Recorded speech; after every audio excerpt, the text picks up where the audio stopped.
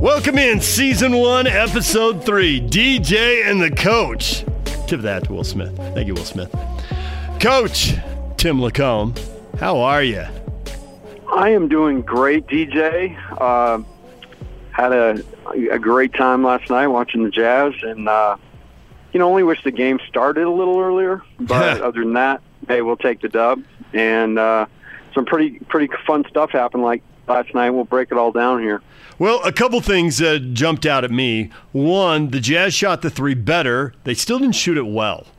31%. Now, 31% is better than the 27 they're averaging for the series. I think it was 25 or 26 coming into that game. 31 pulled it up to 27%. And for a team whose season average was 36.5, and I know that's padded in less pressure situations and against some bad opponents, you're probably going to shoot it better against the Knicks and the Suns and, the bottom of the league. But I still feel like watching the game, number one, there's no denying the impact of timely threes. Crowder with two early threes to get the crowd going and get the Jazz a lead. Niang with a three. When it's 75-70, it feels like it's slipping away. You're down 5, and the Rockets have the momentum late in the third quarter. And then Donovan Mitchell with 3 quick threes in the first 4 minutes or so of the fourth quarter. So they had timely threes that definitely changed the feel of the game. But, Tim, I'm still wondering if there isn't a chance in Game 5 that they shoot 35 to 40% from three and have a chance to stun everyone with an upset just because they get those game-changing baskets and more of them, and they get points in bunches because they hit threes on back-to-back trips down the court. I mean, is that too much to ask for? No, it's not like asking for them to shoot 75 or 80%, right? It's something they have done before. And really, the way they've shot the ball in this playoff series, you want to talk about an outlier, this has been it. Jazz have been solid from the three-point line all year long, and it's just at this point right now that the kind of the tough shooting has reared its head. But right now, I would say that there is a good chance, and we talked about that last night in the post-game show, that really all they need is a night where they shoot the ball normal for the season's sake, and Donovan continues to play like he plays. They shoot the ball normally, the rest of them, and there's a ton of pressure put on the Rockets to win that game and go back to have to come back to Utah, which you and I both know, DJ, they don't want any part of that. They don't want to come back here. They want to end this thing. They wanted to end it last night. But what do you think, like going into game 5, what do you think the Rockets, what do you think their mindset is? What do you think that their approach is going into Game 5? I think what you're hitting on here with 4, 5, and 6, I think they wanted to win 4, but in sports, college and pro, baseball, football, basketball, soccer, if I knew more about more Olympic sports, I'd probably think the same thing of like boxing and weightlifting if I just knew more about them. I think the team that wants to win, when they play the team that needs to win, you are going to see the team that needs to win like 90% of the time. Need beats want. You need that extra desperation, that extra adrenaline, that extra juice that comes with being in a tougher situation. And I still think in the series, the Jazz want to win and the Rockets need to win. So I think the Rockets are going to find a way to get this series. But in Game 4, the Jazz needed to win. Not be swept, not be humiliated, not be embarrassed, not be knocked out at home, all those things. Whereas the Rockets are like, man, we'd really like to have a lot more downtime before the Warriors. Now, the fact is, I think that want-need balance is changing now because the Rockets want to close it out in 5 here. They do need some downtime before they go into the next series. They don't need to be tired going into the next series because they were spending physical, emotional, mental energy closing out the first round. I think getting it done in 5 is plenty good because the game, if you wrap it up on Wednesday and you're at home, you don't have to fly, right? You're off on Thursday, you practice Friday, you travel Saturday, you play Sunday. That's a normal NBA schedule. Winning in 5 is good enough. 6, to your point, that is a real problem for the Rockets. That's a real problem. Yep. And, I mean, the crazy thing is this thing could so easily be 2-2, right? The first 2 games were completely the Rockets just completely dismantled the Jazz, and neither game was really close if the Jazz just make a couple opportunistic or timely, as you talked about, shots, this thing's tied going back. And that's where the Jazz fan and the Jazz players and organization have to feel really good about the fact that they have flipped this series kind of on its ear, and that the momentum, if you look at the momentum in the series, it's certainly going in the Jazz direction. And so there are a lot of things that you can point to, but the one thing they have not done is be able to kind of keep a game close in Houston, and that's going to be the next step to be able to get this thing back to Salt Lake City. You know, I'd like to sign off on that 2-2 thing, and it might be true. I can't really prove it one way or another. I just think if the Jazz had won Game 3, that they wouldn't have been as desperate in 4, and Houston would have been not desperate, but they would have been more intense and more focused. Because I really think at 3-0, you're I guess you can't play right. You're a pretty odd NBA team if you're just laser focused and really bringing it in Game 4 when you're up 3-0. Right. That's true. Yeah, the sweeps we see are because there's a big talent differential. You know, when Milwaukee closes out Detroit, there's enormous talent differential. Indiana without Oladipo, you know, they're not going to hang with the Celtics when the Celtics are on their game. But the Jazz and Rockets, there's a talent differential, but it's not to that level. Hey, I had one takeaway from Game 4, I thought, and I think you'll sign off on this. You know, the fans hated Donovan Mitchell missing that 3 at the end of Game 3, which I would like to point out there was 10 seconds left. It would have tied the game. It would not have put them ahead. It would not have been a game winner. Houston would have had the ball and presumably either won it at the end or gone to OT. And then in OT, it's still 50-50 who wins it there.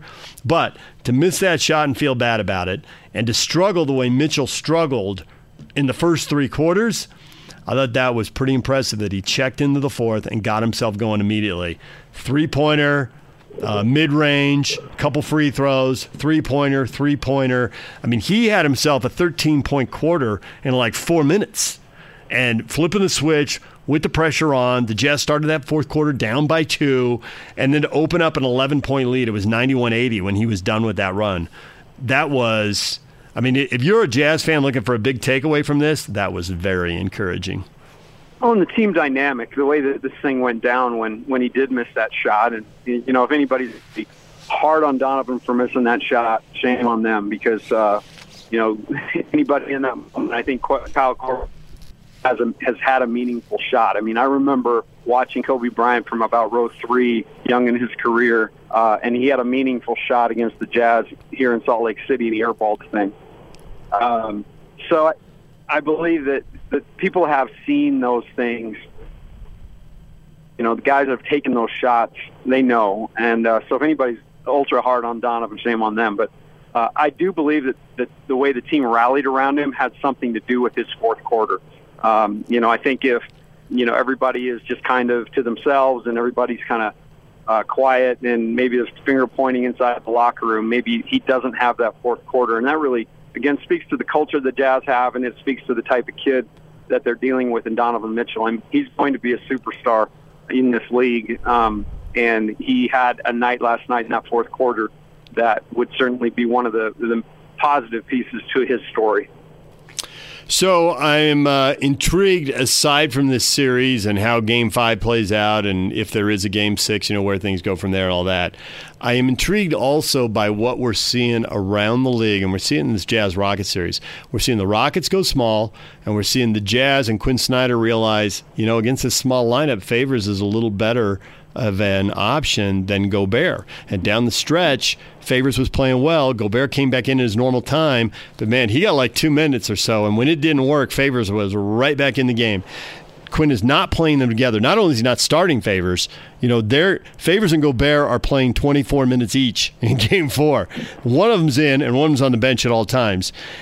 And Favors offensively seems to handle and have a little more of a post game. So when he gets switched, whether he's on Tucker or he gets switched to Chris Paul, Favors is more likely to punish that than Gobert is. I'm seeing guys getting, you can probably get into the technique of this, but it looks to me like these smaller defenders are getting into Gobert's legs, and he's struggling to gather and jump and finish with any authority. First of all, it's a hard catch to make as a big guy with a guard kind of pushing you and being able to use his quickness to get around you. And, you know, Britt and I made that comment yesterday starting in the first half when when Favors was in the game and Gobert was out of the game, just how much more physical he is and how he's able to kind of more hold guys off, move guys around than Rudy. And the other thing he really has done well is he's caught those balls that you're talking about on a mismatch. He's been able to catch that ball without much of a problem. Rudy's, kind of tipped a few of them. And so I do think that's a huge part of this. I think it was important that they start Crowder because I think you have to have another weapon on the floor that needs to be respected.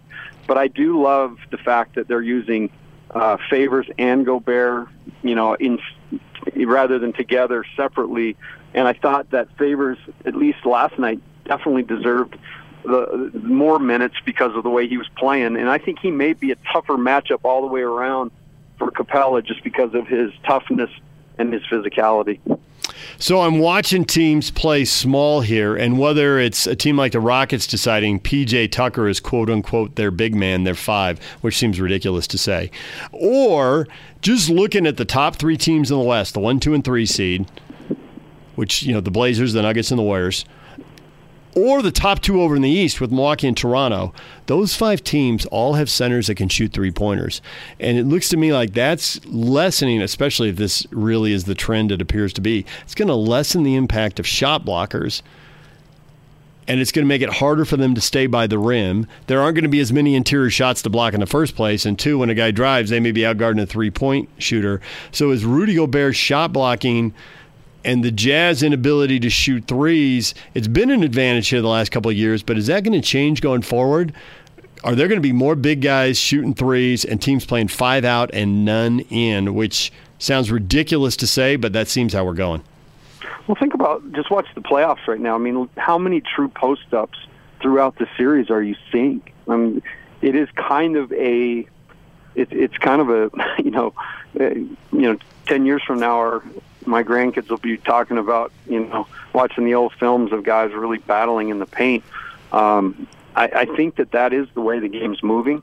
I think that the 5-out approach and space approach and big guys stepping away from the basket and making shots is really kind of the way it's moving. And it is interesting because the Jazz have a really great piece in Rudy Gobert in terms of a shot blocker, a guy who enforces his will on the other team.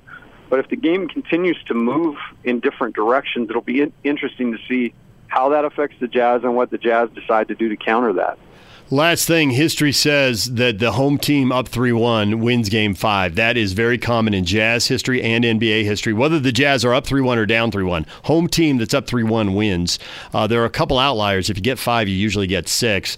I got to pick the Rockets in 5, even though I think this 3-point barrage the Jazz are due could get them a win in Game 5. But I still got to pick the Rockets. You?